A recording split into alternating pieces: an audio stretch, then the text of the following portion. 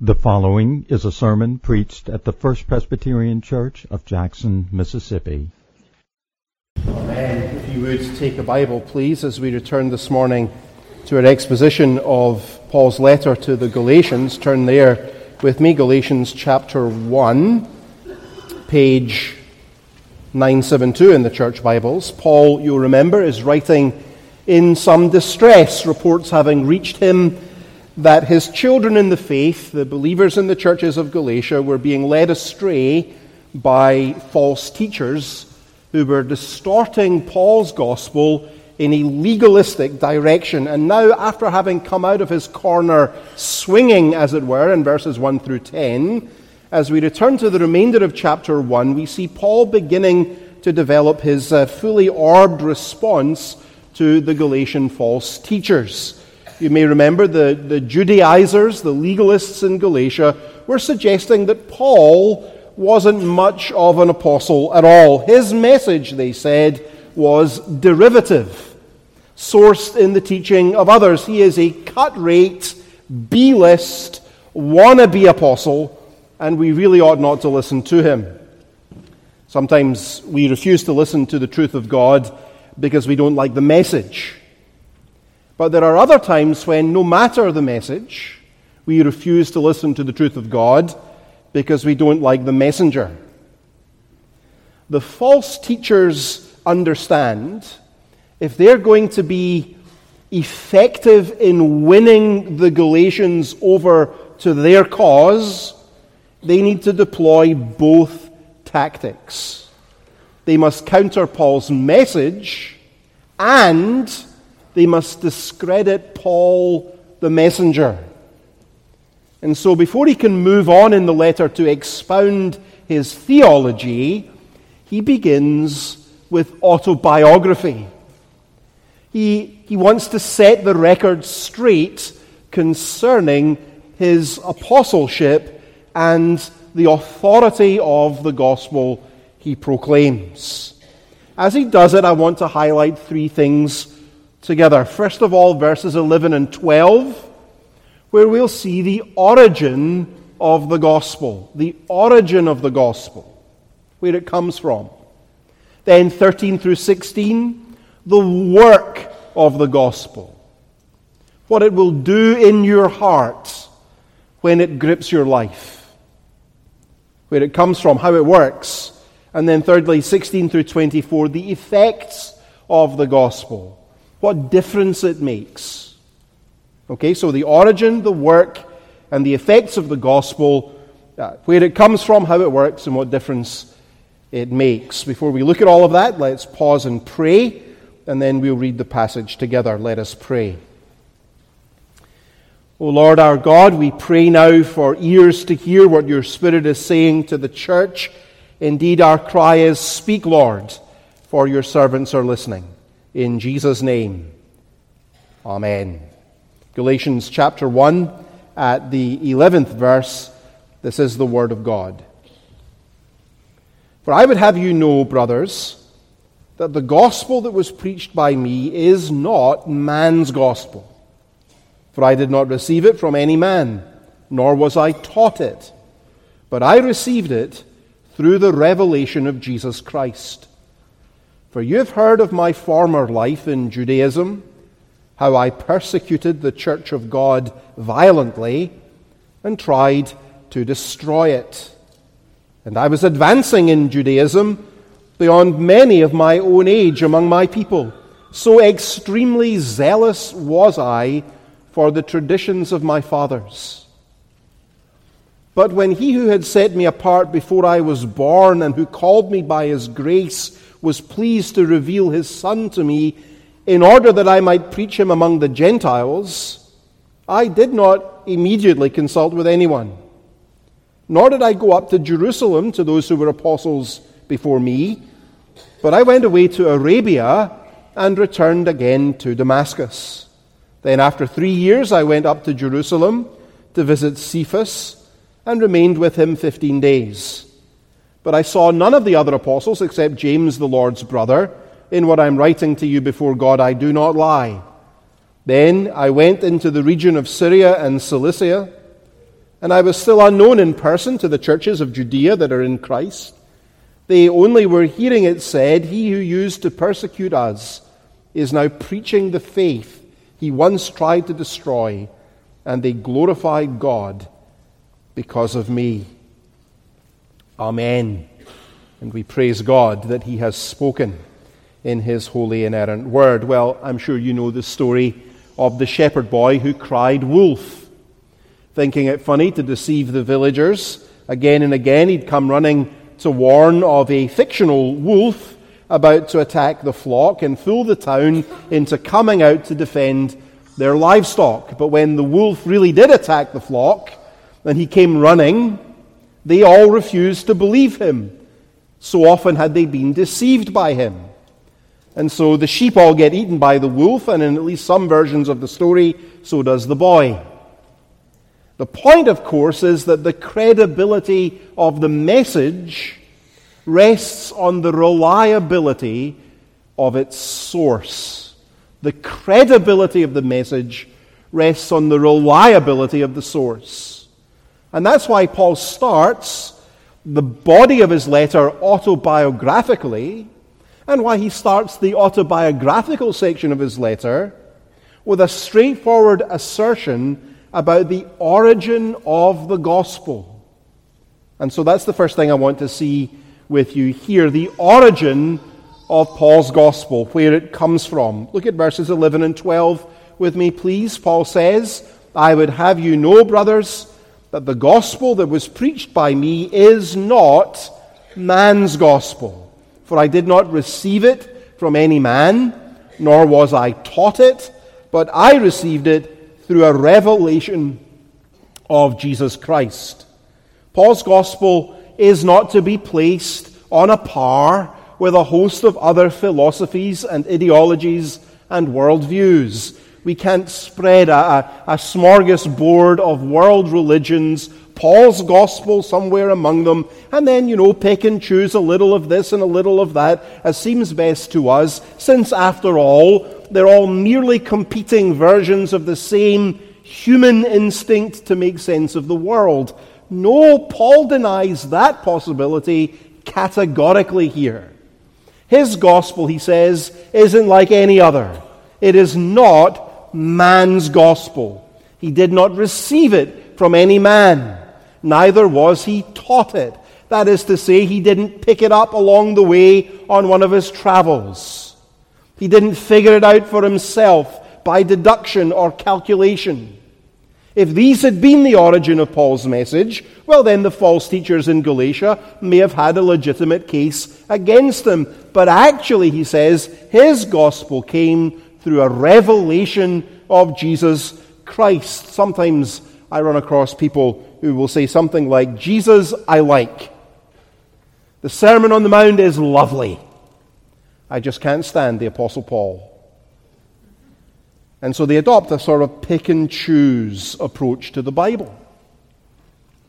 And their standard, of course, in deciding what to believe and what to reject is entirely subjective, and let's leave aside the very high likelihood that such people haven't paid sufficient attention to the words and works of Jesus they profess so much to enjoy and love, or else they would have found a great deal in his often very sobering message that they did not like either. Let's leave that aside for a moment and recognize that beneath this entire point of view lies a fundamental rejection of the divine inspiration of Holy Scripture. If God is not the final author of this book, well then why not pick and choose which parts to believe and which to deny? But then I might also add, if God is not the author of this book, why believe any of it at all? If the Bible is not trustworthy and true, there is no Christianity. And you may as well stop playing at religion right now. But once we admit that God speaks here, and that as 2 Timothy 3:16 reminds us, all Scripture is breathed out by God. Once we admit that, then we no longer have the option available to us of picking and choosing.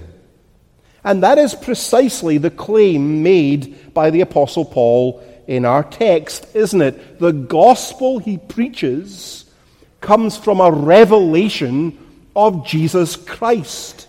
Paul isn't crying wolf, you see.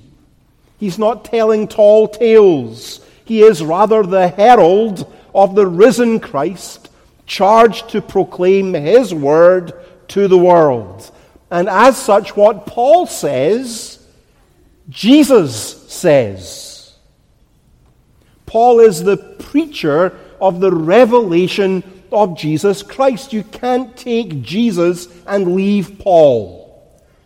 Paul is the mouthpiece and the spokesman for the word of Christ, the origin of the gospel.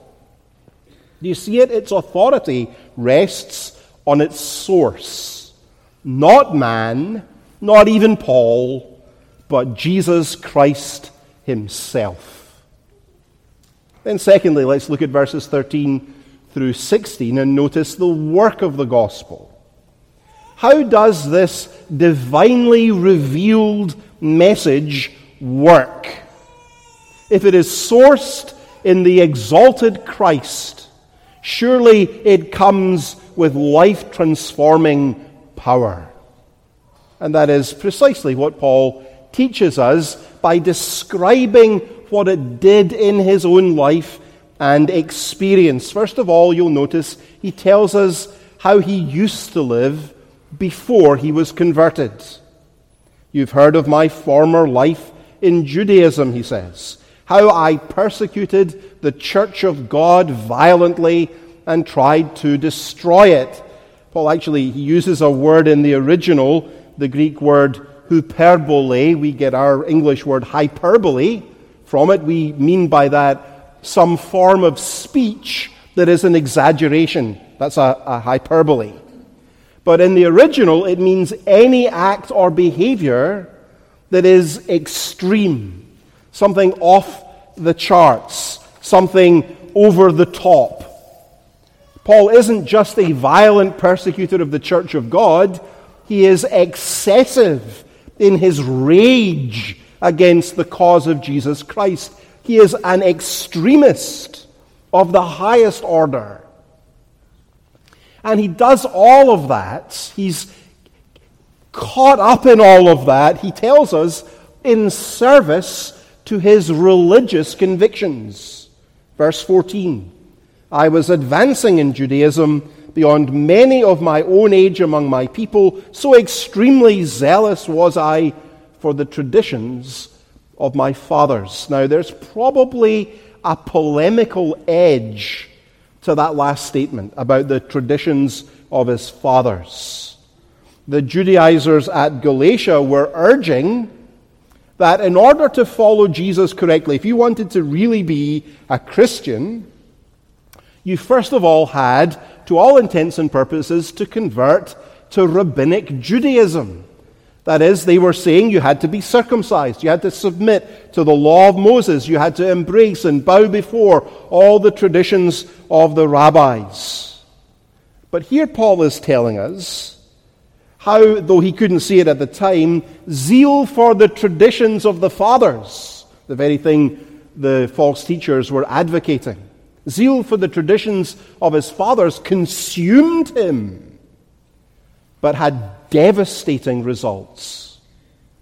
The tense of the verb, I was advancing, means that at the time he was converted, he showed absolutely no signs of slowing down in his pursuit of Pharisaical perfection.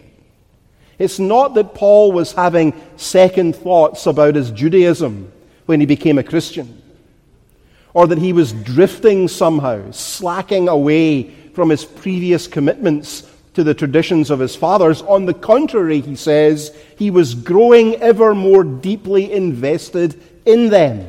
He was all in.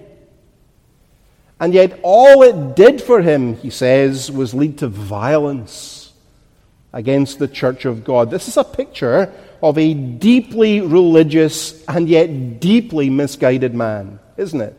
Consumed with hatred and bitterness, but calling it righteousness.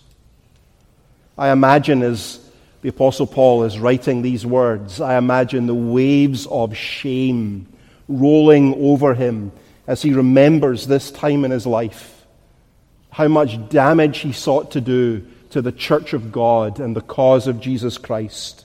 How blind I was, how full of rage, how utterly lost. That was Paul. But listen, if that was Paul, the mighty apostle and spokesman for the Lord Jesus Christ, if that was Paul's condition when he was converted, you see what that means? That means that no one is so far gone in their rebellion and sin. No one is so lost in unbelief and ignorance. No one so ensnared by a lifetime of wicked habits or enslaving passions. There is no one beyond the reach of the saving mercy of God, is there? Paul's backstory proves beyond all objection that you are not a hopeless case. You are not too bad or too broken for Jesus. If God can break in and save a Paul, he can break in and save you too. There are no hopeless cases. Which, by the way, also means for us, if we're already Christians, since no one is beyond the reach of grace, and since there are no hopeless cases, we should never give up on that unbelieving friend or neighbor or family member or loved one for whom you have been praying so very long. No one is beyond the reach of grace. No one. No one. God did it with Paul, and he can and will do it again. And now look at how Paul describes the great turning point in his life when it came in verses 15 and 16. 3 clipped phrases summarizes the gospel pattern in Paul's presentation in its proper theological order and sequence, although, of course, we need to remember the last thing he mentions was actually the first thing he experienced when he became a Christian. What was the first thing he experienced? Look at the first part of verse 16. God was pleased to reveal his Son to me, he says. You remember how that happened, don't you? Acts chapter 9, while he was on the road to Damascus, on the way to arrest Christians, the risen Christ suddenly appeared to him and brought him overwhelmingly to saving faith in himself. Now, if you have an English Standard Version, or you're using one of our Pew Bibles, which is an ESV, there's a footnote you may have noticed there at verse 16. It tells you that the word to, God was pleased to reveal his Son to me, actually translates a little Greek preposition that means in. So that the phrase literally is, God was pleased to reveal his Son in me. And that's important because when Paul was converted, it wasn't just that his mind embraced a new set of convictions that he never understood before. Much more than that was taking place. God revealed his Son not just to Paul, but in Paul. That's what happens, when a person becomes a Christian. Jesus ceases to be distant from us, separated from us. We must understand, wrote John Calvin, that as long as Christ remains outside of us and we are separated from him, all that he has suffered and done for the salvation of the human race remains useless and of no value for us. But when we become Christians, when you trust in Christ, God reveals his Son not just to you, but in you. You are united to him by faith. It is intensely, intimately, gloriously personal.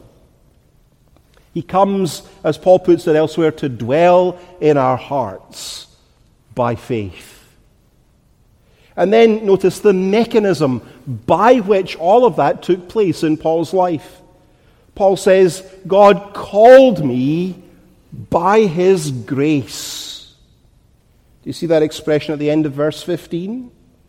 Of course, Paul doesn't mean there that God had sent him in the mail, an RSVP that Paul could take or leave at his discretion depending upon his mood. No, rather, Paul is talking here about what the Westminster Confession of Faith calls the effectual call of God. It is that call that accomplishes in us what it requires from us. It's that call that says into the darkness, let there be light, that causes light to shine into our hearts, to give us the light of the knowledge of the glory of God in the face of Jesus Christ. The Lord Jesus who speaks and says to the storm, peace, be still, and it becomes as smooth and calm as a mirror. Who says to the lame, be healed, and they get up and take up their bed and walk. And calls Lazarus in his tomb, dead for 3 days already, come forth, and Lazarus lives. It's that voice that calls us in the gospel, in the power of omnipotent grace, and by the work of the Holy Spirit in our hearts. And when that call comes to us, everything changes. We become new creatures. Long my imprisoned spirit lay, fast bound in sin and nature's night.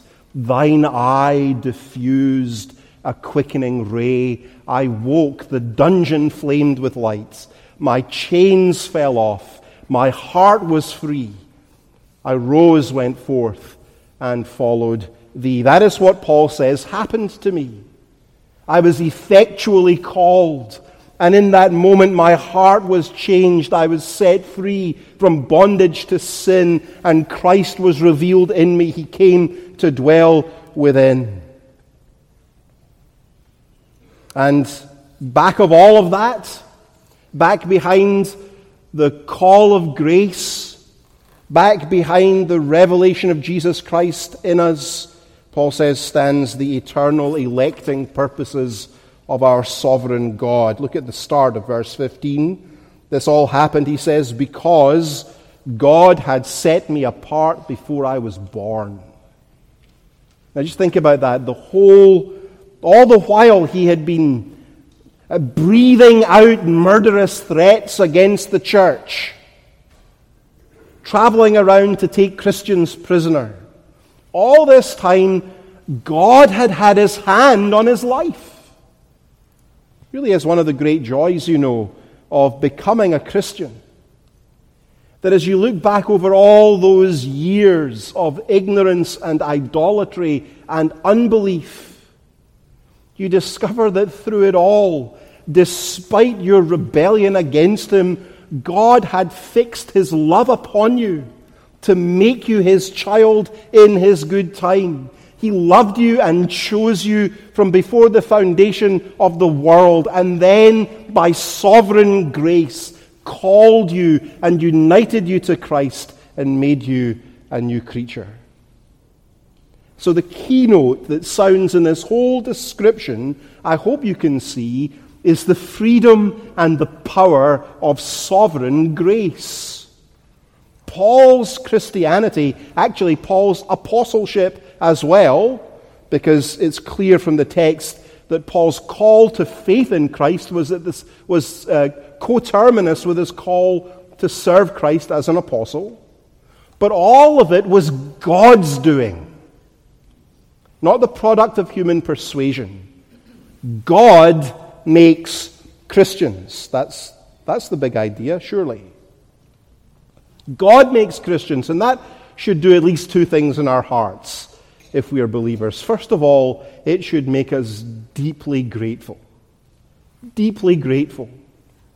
God saved us, having set us apart from our mother's womb, called us by his grace, and revealed Christ his Son in us. We were blind and lost and dead in our trespasses and sins, but God, who is rich in mercy, because of the great love with which he loved us, even while we were dead, made us alive together with Christ.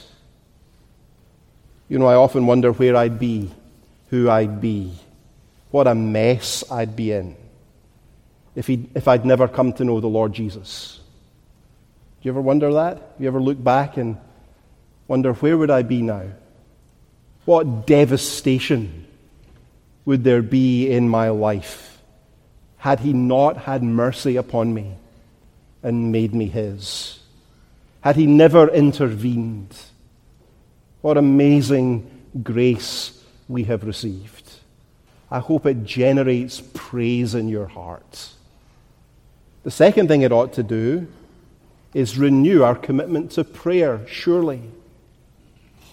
If God alone saves sinners, and we think about the countless numbers of the lost all around us in our great city, we must remember there's no preaching, there's no witnessing, there's no evangelism, there's no persuasion, there's no pleading that will make the slightest difference to a single one of them apart from the power of God.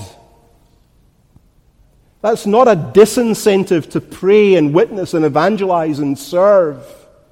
It is rather an incentive, while you pray and witness and evangelize and serve, to give yourself to prayer, to plead with God, to follow the outward general call of his words with the power of his Spirit, that general call might become an irresistible and effectual call. So pray, oh God, yes, give me words to say and the opportunity to say them with that unbelieving spouse or child or neighbor or friend or colleague. But more than that, oh God, save them. Bring them from death to life. Don't just give me evangelistic opportunity, give me evangelistic success. Do more than fill my mouth with your words. Fill their heart with your Spirit. Because salvation belongs to the Lord. The origin of the gospel, the work of the gospel, and then finally, the effects of the gospel. Look at verses 16 through 24. Verse 16 makes it clear, doesn't it, that Paul's conversion to Christ was also his call to apostleship. God set him apart and called him and revealed Christ in him, he says, in order that I might preach him among the Gentiles. Now remember the accusation. The accusation is that Paul got his apostleship from men. It's a second-class apostleship, a derivative apostleship, not a real apostleship. But not only is Paul making it clear that he has been called directly to his apostleship by the risen Christ himself, he's also showing us, after having been called, he did not then immediately seek the approval or endorsement of the other apostles in Jerusalem. Do you see that in the passage? I did not immediately consult with anyone, nor did I go up to Jerusalem to those who were apostles before me. But I went away into Arabia and returned again to Damascus. He spent the first 3 years of his Christian life preaching the gospel in relative obscurity in Arabia and Damascus. Verses 18 and 19 tell us that he visited Cephas, that is, the Apostle Peter, and he met James, the Lord's brother, in Jerusalem, where he stayed for 15 days. Then in verse 21, he covers the next 14 years of his life. He spends those years partly in Syria, in his hometown of Tarsus, where the Jerusalem leaders send him in Acts 9:30. And then he moves on to Cilicia, where Barnabas, remember, brings him that he might become a part of the church in Antioch in Acts chapter 11. And throughout all of this time, the Christians in Judea knew virtually nothing of the Apostle Paul. They knew him mainly by reputation alone. Verse 23, they only were hearing it said, he who used to persecute us is now preaching the faith he once tried to destroy. Now, just think about that pattern for a moment. We've seen several very high-profile evangelical ministries implode in recent years in North America, haven't we?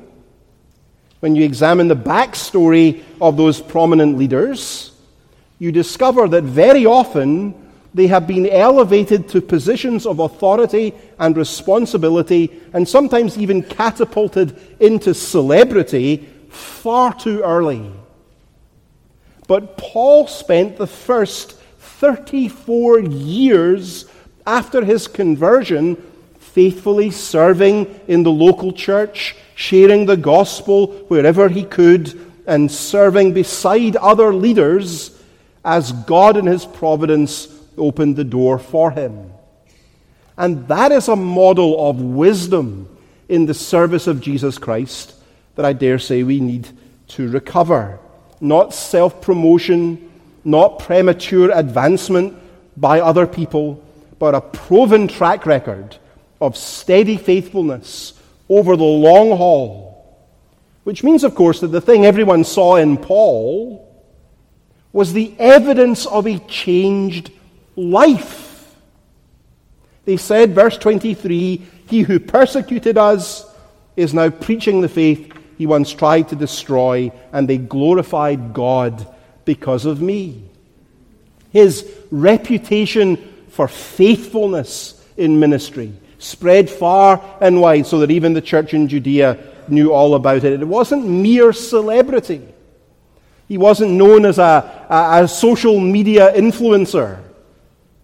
It was a transformed character and faithful ministry that people were remarking upon, the evidence of a changed life. He was a persecutor, now he's a preacher. What a great reversal God has wrought in this man's life.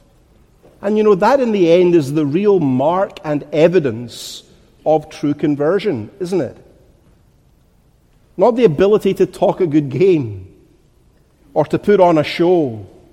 A changed life.